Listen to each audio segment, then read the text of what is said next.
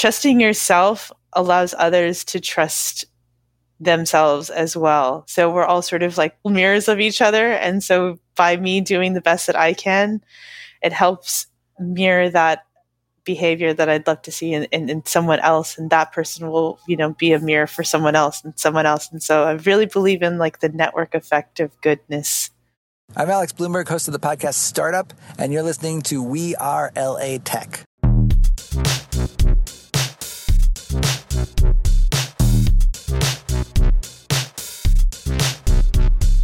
My name is Espree Devora, born and raised LA, and I created We Are LA Tech in 2012 to unify the community. Podcast launched in 2014, continuing to help people find the best talent, to connect with each other, to form awesome relationships. So proud of this show. Enjoy. Hi, this is Joseph Ogin, and I'm a product manager. I built platforms used by AOL, Coca-Cola, and National Geographic. I love listening to We Are LA Tech because Espree and her team really make it easy for us to understand the LA Tech community and really break down how companies and users can utilize this new emerging technologies to build businesses and connect with their communities. You can follow me online at josephhogin.com. That's Joseph Hogin, HOLGUIN.com.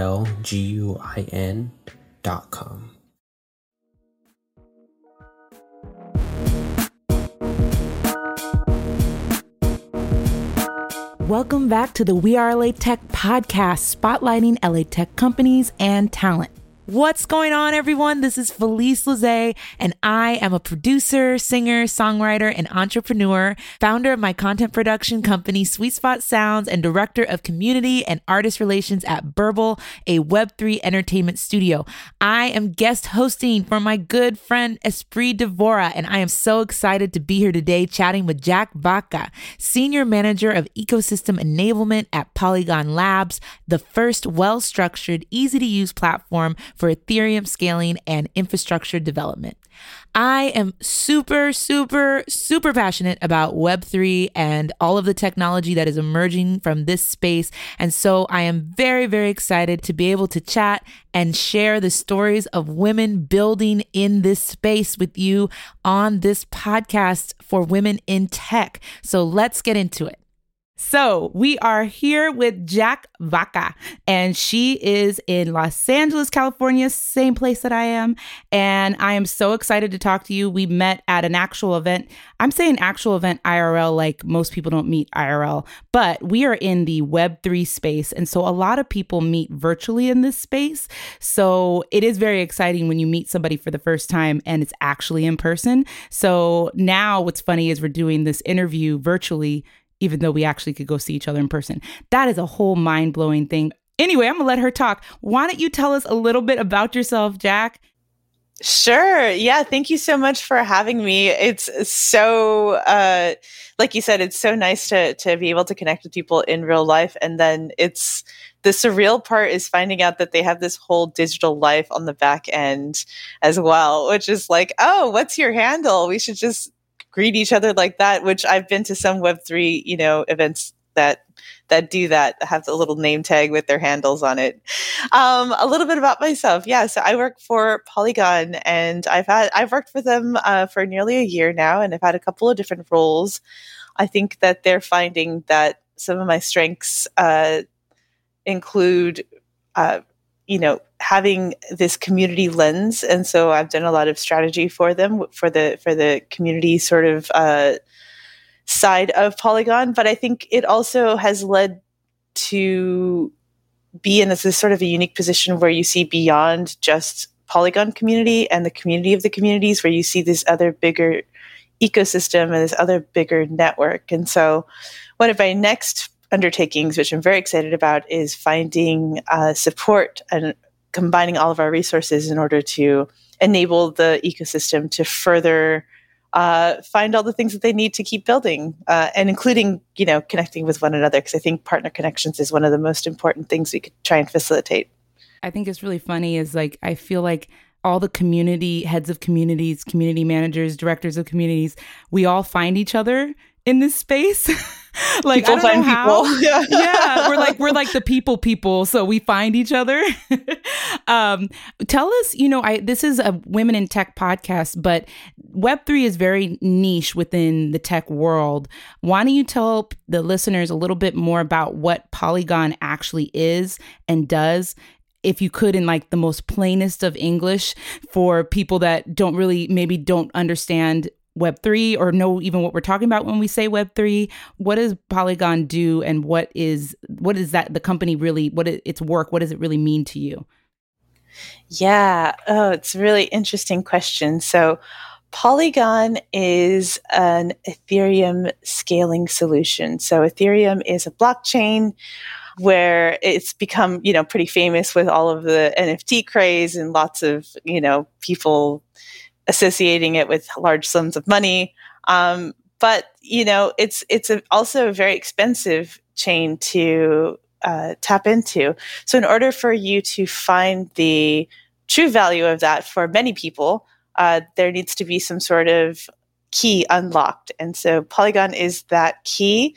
It's kind of more like a Swiss Army knife, actually. We've got a number of solutions so that it kind of meets your needs. But we kind of position ourselves, some people like to call us the business layer of Web3. I think sometimes that like negates some of the soul of the community, but it doesn't necessarily mean that they aren't aligned, because I think Polygon also really unlocks a lot of potential for communities on Ethereum that, if you have a successful profile picture project and you need to drop, community rewards, you can't really do it on a big blockchain that costs a lot of money. So every time there's a transaction on the blockchain, as you and I may know, maybe the listeners out there may not know, that there's a gas fee associated with it. And so Ethereum is very popular. So there's a lot of work, even though that there's been work done to optimize it.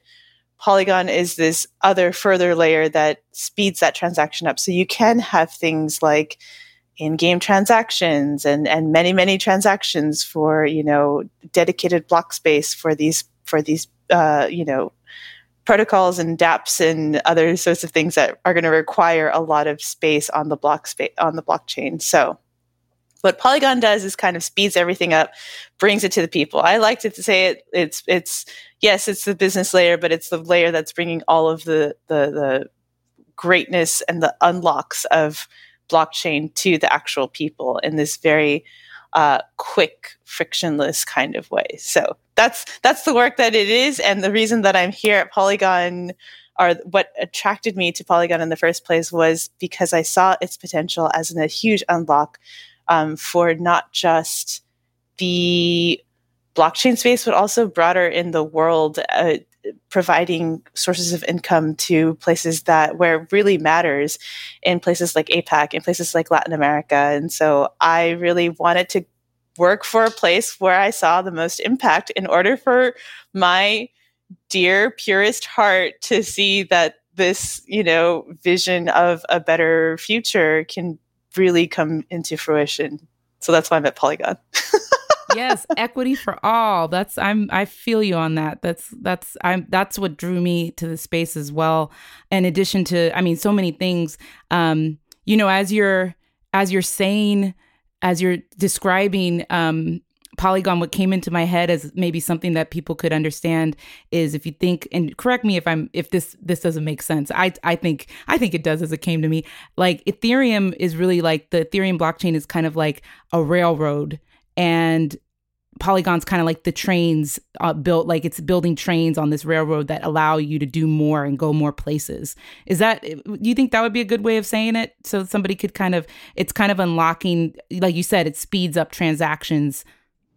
Yeah, I feel like it's something you add to make something go faster. So whatever, like some sort of like speedy agent enactor.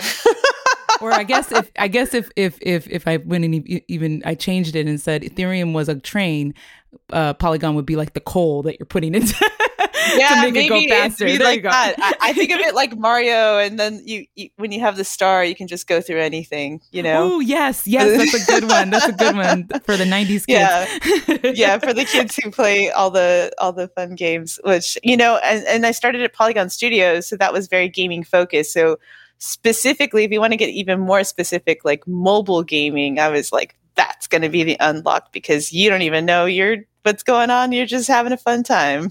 The event we met at, actually, they were talking about that for the gaming panel, how really gaming is going to be a big part of onboarding and mass adoption of Web3 technologies.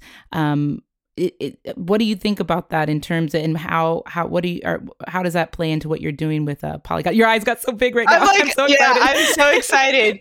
So gaming really is, first of all, it really makes sense. Like you already kind of understand as a gamer, the economy of like buying stuff with in-game coins and things like that, and like upgrading your shields and materials and things like that, and forging things. And so like this already kind of exists, and so it's really going to be like this sort of easy, seamless onboarding of folks into it, with the added benefit of them being able to manage their own assets on their own end. So like if I buy something on Animal Crossing and, you know, I no longer want it and I want to sell it to someone, and it's very rare because it was like a, you know, limited drop, they can go ahead and I can sell that to someone, and someone can buy that, and now it's theirs, and they can do what they want with it thereafter. But I think gaming, because it's still so new, it's so interesting to see how people are thinking about inclusion, particularly in this space. I play tested this game, and they were like, it's an auto chess battler. And I was like, oh, okay. You know, we do these play tests regularly. So I was like, I'm not good at auto chess battlers, blah, blah, blah, blah, blah. Like, I was like, I'm really not going to be good at this, right? But it was so intuitive and fun and thoughtful. And there's, you know, women on the team. And so I actually beat everyone except for the lead designer. It was a really, like, I was like, wow, this is like so engaging and so fun and so different than all the other, you know, auto chess battlers that I had played before that maybe didn't catch my attention, or maybe I just didn't get it, or like it didn't explain it in a way that I understood. But getting more people to think about inclusivity with games is also something that I'm particularly fond of. And, you know, I think I told you I'm like banding together a group of women and non-binary folks to kind of get that practical knowledge of Web3 and the metaverse. And so really enabling people, again, to find these tools themselves to see how it works in their own lives. We're on the very forefront. So really we have all the say in what works and what doesn't work in this emergent stage. So I think we should take advantage of that by speaking up and getting involved. No, I love that. I think that that's so important, especially with this space of Web3, in terms of helping other people understand, is like making it matter to them. Why does this matter to me? And I think that gaming is such a good way to make it make sense to the traditional consumer, because really gamification really makes life more fun in general. And I think that's part of what tokenization will be also. Like, we'll gamify our life a little bit and keep life exciting. Absolutely. I think in the future, I think it's just going to be, you know, a combination of, yes, we'll have our traditional workplaces where we do work, but we'll also have this portion of our life, and a bigger dedicated portion of our life will be towards our hobbies that also provide us with passive income. And I think that's a really exciting way. Like when we talk about technology improving our lives, you know, as technology improves our lives, or as technology improves, it's supposed to improve our lives that much more. And so that we're supposed to dedicate more of our lives to enjoying life, but it hasn't really worked out that way. And I think this is the unlock where we can restake our place as, you know, someone interested in wanting to make the world a better place by playing a game, or, you know, something along those lines where we can still be active contributors to society while doing the things that we love and not shamed for it. Yeah, even in the workplace. Like, I mean, I think that eventually you could tokenize just work efficiency and productivity, like, and make it fun, you know? I really love that. And I'm so excited because, again, this is our first time getting to actually like have a one-on-one talk. And so I'm getting to learn all about you, and I'm a gamer as well. So I love gaming. So we're going to have fun like after this as well, talking about all that stuff. Even like the drop that I'm planning for my music, I'm putting some gamification, at least like some sort of like, just to make it fun. Cause I feel like that's also what is so exciting about tokenization, is creating that utility that actually makes experiences interactive, and it's bringing back like the joy of collecting art and music because there's interaction happening between the artist and the audience, you know? So yeah, no, I love all of that. What got you into technology? How did you end up in this space? Oh my goodness. It's so funny how I ended up in crypto, because it's such a weird, long, winding road, but and all of the things that I've done up until now have kind of led me to crypto, because I didn't have a background in tech. Like, I think most people in Web3, I did not have a background in tech. I'd gone to school for music, and then I went to school for opera, so I was a professional opera singer for some years, and from that, how did I get to crypto? Well, from opera, I went to costumes, actually. So I was really interested in making costumes because they were exquisite pieces of clothing that I was getting to wear. So I wanted to learn how to make them. But I mostly specified in hats, and particularly like women's hats. So I was making women's hats. I think I learned mostly in Chicago at the Lyric Opera House under the head costume maker there. Moved back to LA, and I started working for a hat maker in Hollywood who needed a women's hat maker specifically. Wow. If the stars are not aligned, I don't know what were. Like, I went in there just like, I'm going to get a job. I don't care how or where. And they were like, actually, we were going to put out an ad. So this is quite... Wow, that's crazy. I love that. Yeah, so that led to working on sets and things like that, working on commercials. And I went through a really bad breakup, and I started taking dance. And dance kind of played with my music background. And like 9 months later, I landed my first gig, and I became a professional dancer as well. So like all of these things I'm doing, right? Like, I'm doing a bunch of stuff. I'm like taking the opposite advice of like focus on one thing, which I've heard my entire life. And I did the complete opposite of all. They weren't of that artists. stage They advice. definitely weren't artists if they said that. But how did I find myself in in crypto? Well, after the pandemic, I was working on an art project thanks to a grant, some artist grants. And I was listening to podcasts, and I was watching Twitter, and my friend was one of the co-founders of this huge, social DAO called Friends with Benefits. And so I was like, what's going on over there? And so I saw this weird crypto stuff going on Twitter. I started listening to weird crypto podcasts while I was sewing all these costumes for my art piece. And I finally just started to like contribute to DAOs. And so by becoming a DAO contributor, I got deeper into it. I didn't actually get in through like buying crypto. I like eventually bought crypto to buy NFTs to support the DAOs that I love. But I got in because I was contributing to communities, these weird online communities that vote on chain and like do all this weird stuff. But yeah, that's how I got involved. And actually, that same friend who co-founded Friends with Benefits said that someone at Polygon was looking for some help, and I answered that call, followed up, and that's how I got in. I had some exposure to the tech world. I'd worked in like some startups before doing XYZ, a little bit of marketing here, a little bit of marketing there, but really it was a very organic sort of understanding of like my work in commercials and my work with people, and it just worked. I love this story so much because this is, I think it's just encouraging for anyone who's going all over the place to know that following your intuition in that way does lead you somewhere. You have to trust that. As well as, of course, focus when you need to focus, but it's important to trust the exploratory process.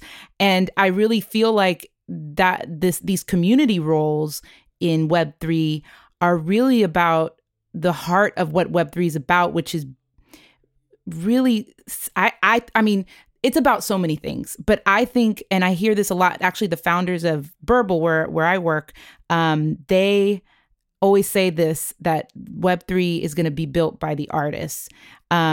People are going to really get it through art, the mass adoption is going to happen through entertainment and art. And so I think there's a reason why a lot of us community heads, directors, managers, we are all artists. All of us, almost not. I'm not gonna say all, but a lot of us are artists. Artistically leaning for sure. Yes. And I'm okay. And this podcast is not about me, but you brought up so many things that I was like, okay, I can't wait for us to hang out because you brought up costume making. I'm not a costume maker, but I had a roommate when I was up at the Banff Center in Canada doing a work study for audio engineering who was a costume maker. So she was working at in Edmonton, like Opera House and stuff like that. Oh, wow. So, no, those ones are serious. Yes. Yeah. So I hear that. And then opera, I studied classical voice in school, and like I ended up doing opera with somebody who I shall not name on this podcast right now, but controversial figure, and sang at the Lincoln Center and things like that. So I'm with you on the opera. And then knitting. I love to knit. So when you said you were stitching and listening to podcasts, I'm like, yes. I sit and I'm not stitching, sewing, but I'm stitching, yarn. So I feel you, girl. Stitches. Yeah. Yeah. There's still stitches. Stitching and podcasts, I think, go hand in hand since the dawn of time. Since podcasts have been alive. I love it. I love it. So I think that you hit so many points there that, really your path can go a lot of different directions. How do you manage that kind of like as you were going through that? Now you're kind of, maybe you don't feel this. I know you're in a position where you've been there for a year, and so you've kind of settled down a little bit from going in different directions. But do you feel like as it was happening, was it an enjoyable process, or were you ever like worried and wondering, okay, I don't know what I'm doing? If somebody was in that position right now, what would you kind of like? I think somebody would love to hear, like, what were you thinking? What was your thought process as that was happening? Oh, I lost my way a couple times. It's so easy, especially in a fast-paced world, not even just tech, not even just startup, but crypto too. Like it's hyper speed in this world. And so, and we were hiring very quickly and before I knew everyone, and it was like, how do I expand that trust? Because before, a lot can go wrong in the crypto space, as we have seen. And so part of like why I wanted to come at this early emergent stage was to talk to projects to guide them in the correct path, in the correct way into thinking about how to work with the people that are using their products instead of trying to push things in their face. And so when I go into these meetings and I lean over to my colleague next to me and I hope that they're on the same page, in the beginning, I didn't have to worry at all. But when they started hiring a bunch of people, I was like, oh no, what's going to happen to our ethos if we have all these people who haven't been bleeding heart Web3 since day one?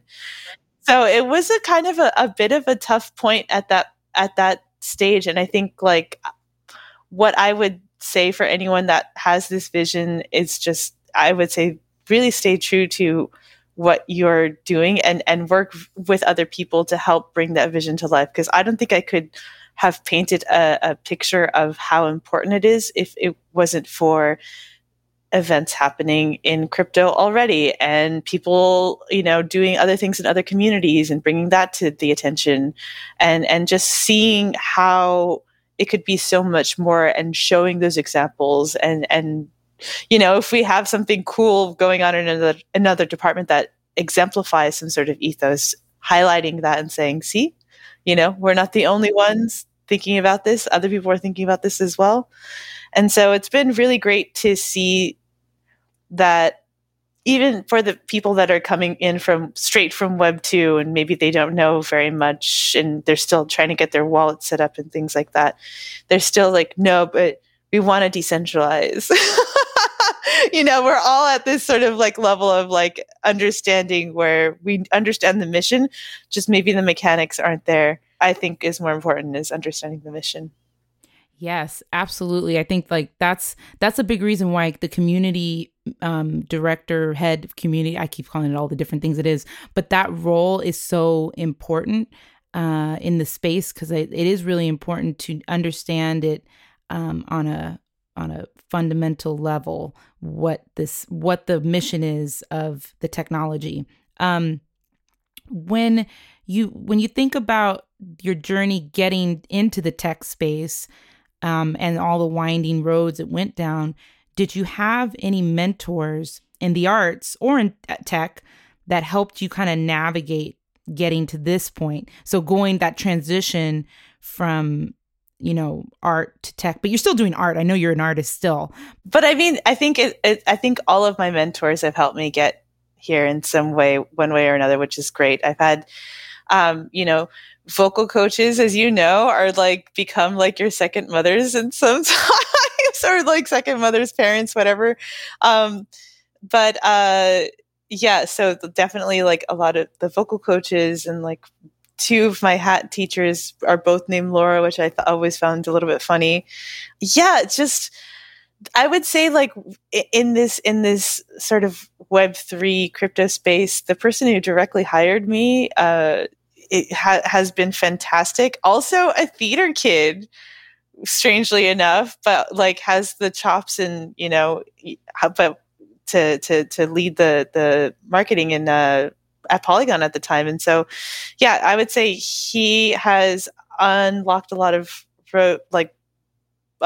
paths for me, as well as, quite honestly, like our CMO at Polygon, Jen Katula, is an inspiration to me as someone who maybe doesn't have like I didn't go to school for marketing, but I just have a knack for it and a feel for it and an understanding of it I like to say on a visceral level, thanks to commercials, doing all that commercial work, right? But she's just the way that she is able to both conduct business through a huge department, continue to scale and continue to do that with such grace and allowing everyone to still be seen and felt and empowered to do their very best work. Not easy. So she's been doing a fantastic job. And I think getting to work with her quite closely and directly has been super beneficial for me and my, just overall understanding of how to even take on huge challenges with many people and many different types of backgrounds. So she's like the marketing department community manager. That's beautiful. That's beautiful. And that's beautiful that you found a woman in the space as a mentor too.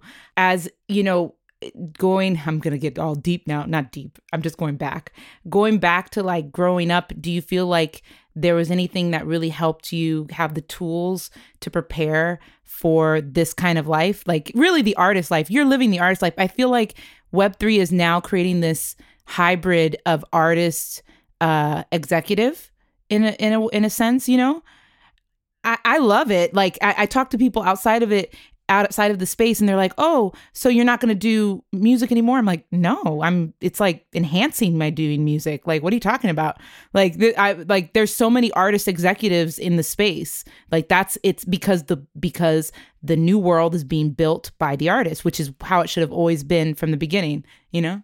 But people call it the Renaissance because why? Because A, you have to have a ton of different skill sets to even enter this space at this point. And B, it is driven by art. You are 100% right. I totally call it like the Renaissance, like you say. But I think growing up, honestly, growing up with music, I have been a lifelong musician. I've studied music since I was third grade, fourth grade, something crazy. I've had music in my entire life. I've played a bunch of different instruments. I went to school for opera, but my minor is also in bassoon. So I play a bunch of Okay. But learning how to learn and learning how to set that discipline and understanding my first title beyond whatever company calls me, my first title is always artist. And I think understanding that and letting that be my guiding point for how I want to see the space is what is leading me to all of the ways that I'm trying to guide us into thinking, you know, I want the winners at the end of the day to be the artists, because we're the ones that bring the joy and the interesting aspects of life into a new viewpoint. And so we should be reaping those benefits in one way or another. And everything I do is guided by that idea that artists are these important sort of pieces for humanity to continue in an interesting way. And we should respect that. That's beautiful. Wow. Drop the mic there. That's a beautiful sentiment. And I totally agree with you on that. When you think about this whole journey that you're still on and been on, what I think for me, the challenges are what really help propel me forward, really. And so I think obstacles and challenges are a good part of the journey. Sometimes not when you're in it, but later when you look back, you go, yes, I needed that to get to where I am now. What are some obstacles that you've faced that you look back at and you go, yes, and how did you overcome it? I think one that's always present is the self-doubt. I think like a lot of women suffer from self-doubt. And so I'm definitely one of those people that have been like, I don't know, like I don't have all this background and everyone around me does. And so am I doing the right thing? And is this the right, but I really, at the end of the day, have to trust myself. I just have to trust myself. I got here because of my hard work. All of my life experience cannot be taken away. And so that I think I have to really just hold true. I think I really wrap myself up in the truths that I know and continue to walk forward and hope that I'm still on the right path. Definitely taking in a lot of consideration from others as well. But I like to really rely on my good judgment at the end of the day. I've faced, I guess, a lot of challenges, but I think, you just kind of do the best you can, even if it's like, well, I don't have enough money to buy crypto right now. So what do I do? It's like, well, yeah, that, so it's like, okay, well, maybe I'll just, continue to live off of these artist grants and and listen to podcasts and educate myself, and so like, I feel like I'm a little bit in the know. So yeah, there's these things you can do at every level and it's frustrating, but it's also like these baby steps help build that really, really strong foundation, which you can stand on later. And just keep doing the good work that you know that you're capable of doing. Really, everyone knows they're capable of doing that good work. You can do it. It's sometimes we're psyching ourselves out because we know we can do it, and then it's like, well, what if it works? What if I'm successful? Yes. Yeah. So real. Whew, that's one for artists right there. I think I just so many artists deal with that. Do you have like some practices that you do to help manage self-doubt when it starts to creep up? Yeah, I definitely I try to do a reset. So sometimes if I'm having like a really, really tough time and I know I can feel like I'm in this rut, I try and go on like a trip by myself, or like I try to do something by myself. I really try to like I've done some crazy stuff where I'm like 3 months without internet or something insane. Like I will cut something off. I'll like fast something out of my life in order to like reset my whole mental discipline and really like change my whole perspective. And it just helps me so much. I know it's so extreme and I don't advise this unless you're really game. But the way that I am able to continue progress, even when I feel like super, in a hole, is just reject that thought and do something else in order to find a way forward. I'm very driven by the continual movement because I feel like there's so much time spent on so many awful things in the world. And if we could just spend a little bit more time, and I have the energy to give at least right now, while I'm still young and vibrant and I've got a lot of fire in me, I want to put as much energy as I can into making the world into a better place. I really do believe that blockchain technology is going to be that thing that Me too. does that. Yes. I think so too.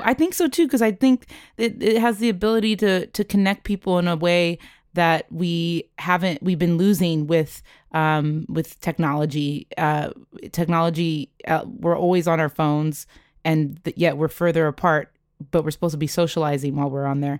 So I really think so. But I have to back up. Have you done an internet cleanse since you've been working in Web3? Because if you have, I haven't. How? I was like, how?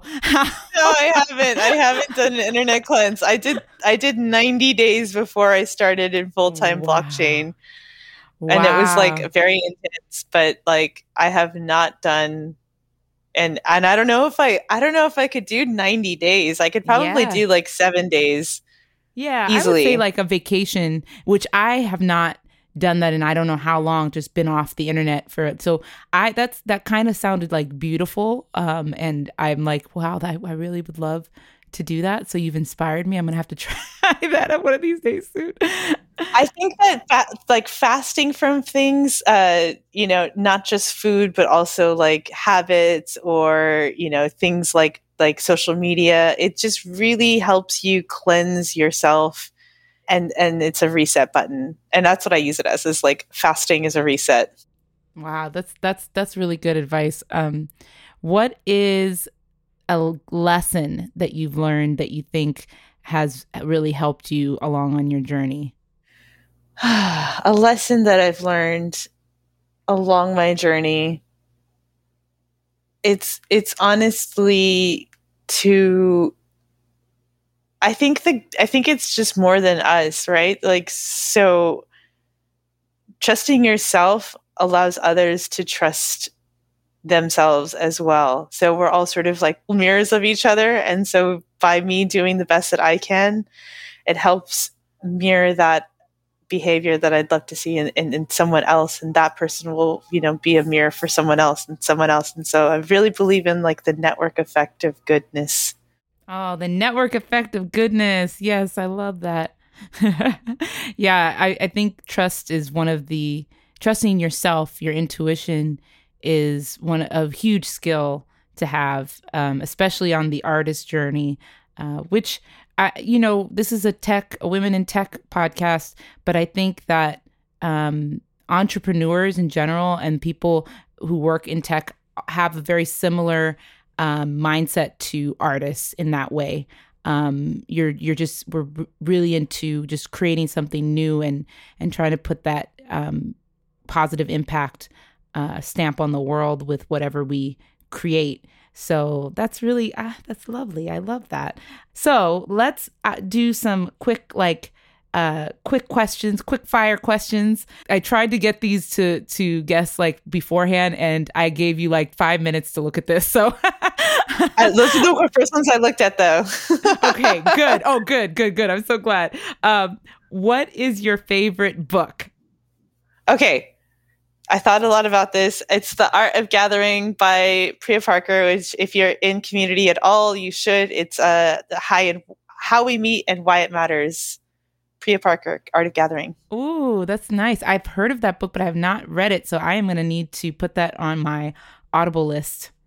My second choice, which it was like kind of a tie, was actually the Dan Charnas Dilla Time, which I love.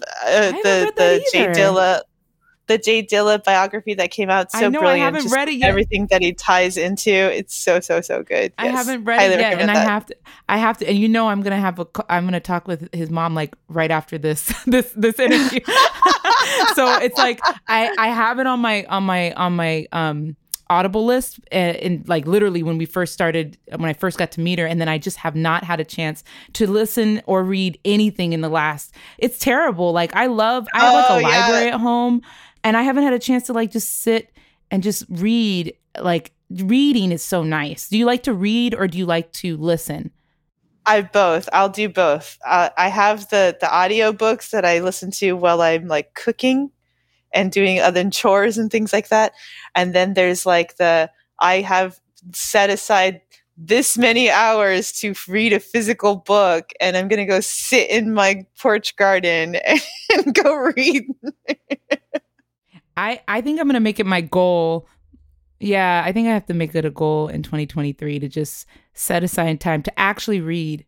Yeah, because it makes a big difference. I reread The Alchemist earlier this year and actually read it and not listened. And I was like, wow, it hits your brain differently to read. It totally does. It totally does. When you can sit with the actual book and flip through, you're like taking that in so much more. I feel like block by block. I don't know. Like I think of like the Gutenberg press in my brain. Oh, I love it.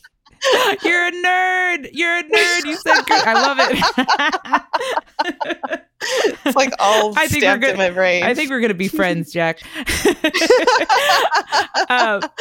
What's your favorite podcast or video series? Ooh, you know what? I really love 99% Invisible, which is like this shorter podcast series that talks about, it's a design podcast about the little things we don't notice every day. So I'm really fascinated by that. I love as well Hardcore History, which goes like and dives deep into that history that I love so much that I'm trying to learn as much as I can about history so we don't repeat it.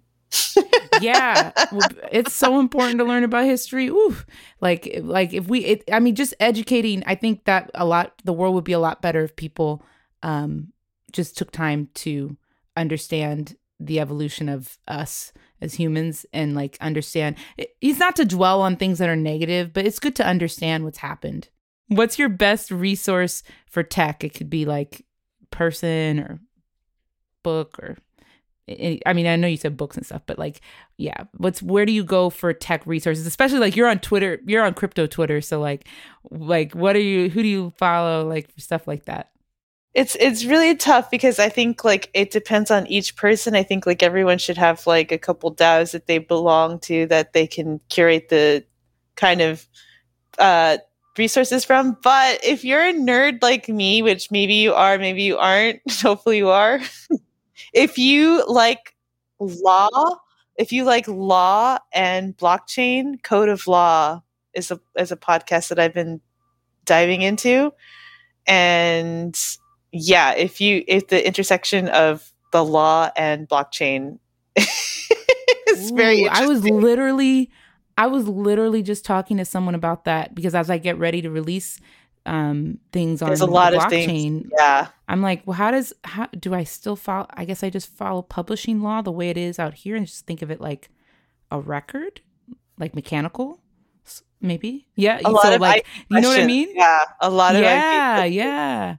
There's like IP questions. There's like, how do I legally frame a DAO? Like what's going on with the regulation? So like, I really love that because I think that the U.S. law will be able to dictate a lot of what's going to be what can happen in crypto and like what's going to have to be forced into some other dark side of crypto. So hopefully keeping an eye on that and making sure that we don't let that go bad. That I've been trying to stay up to date with it's called Code of Law.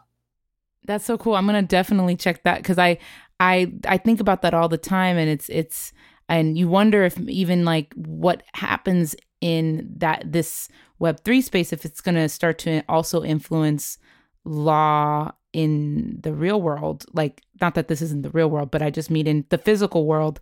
Yeah. That's cool. That's really cool. Thank you for that suggestion. I'm so excited to listen to that.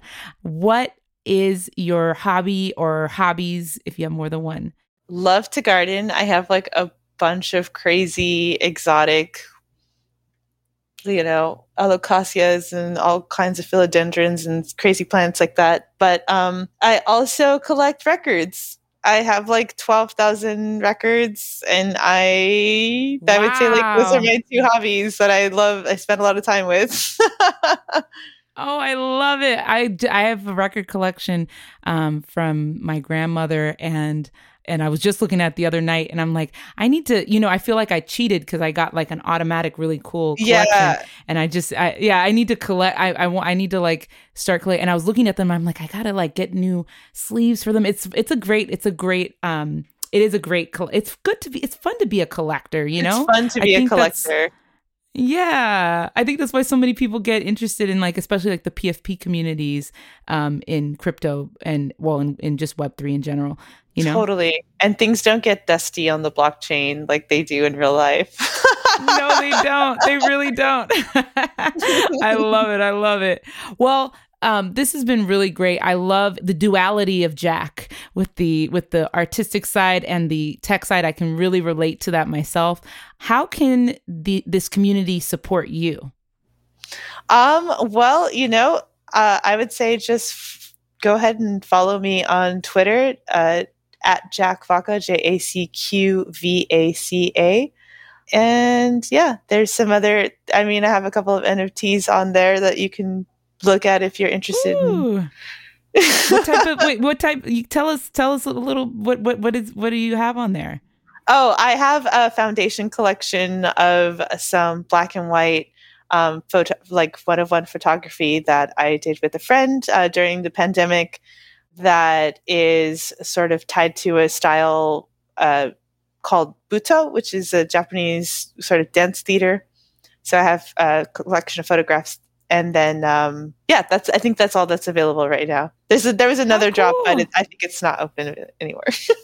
How cool. That's awesome. Well, yes, I'm already following you. So, I'm just going to go over there and go check it out. But yes, definitely. That's so, so cool. I love that. I can't wait to see more of what you put out.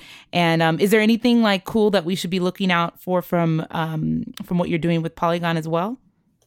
Yeah, actually, it's there's this really great event that we're going to be doing in December, and we hope to keep it rolling. It's not just Polygon; it's also, it's going to be a multi-chain event where we get a bunch of women involved, women and non-binary folks involved in learning about the concepts of Web3 in the metaverse setting. So we're all meeting in the metaverse itself to honestly learn the nuts and bolts of how to navigate in the space and learn how to move the camera, but also to learn, some practical knowledge of Web3, as well as open up some additional, business opportunities and networking opportunities. And so we hope to keep this rolling. The first one is going on in a couple of weeks, but this looks like it's something that, is, again, like we said, kind of is going to be bigger than just a couple of people getting together. So we hope to keep it rolling through 2023 as well.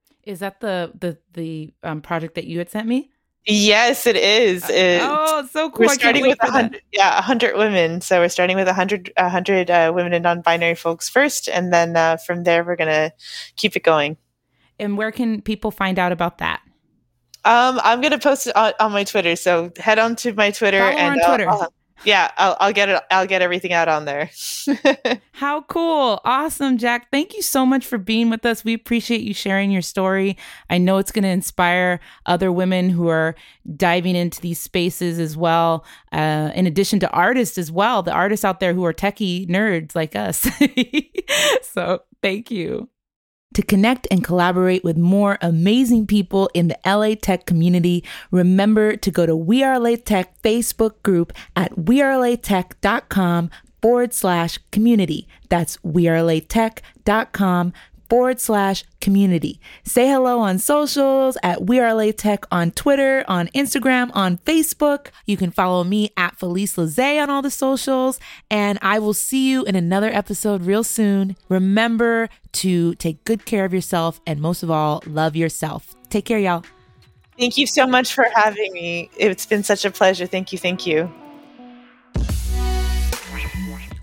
Hi, this is Jack Vaca, Senior Manager of Ecosystem Enablement at Polygon Labs, the organization supporting the Polygon protocol, bringing Ethereum to the world. I'm based in East LA, and you're listening to We Are LA Tech.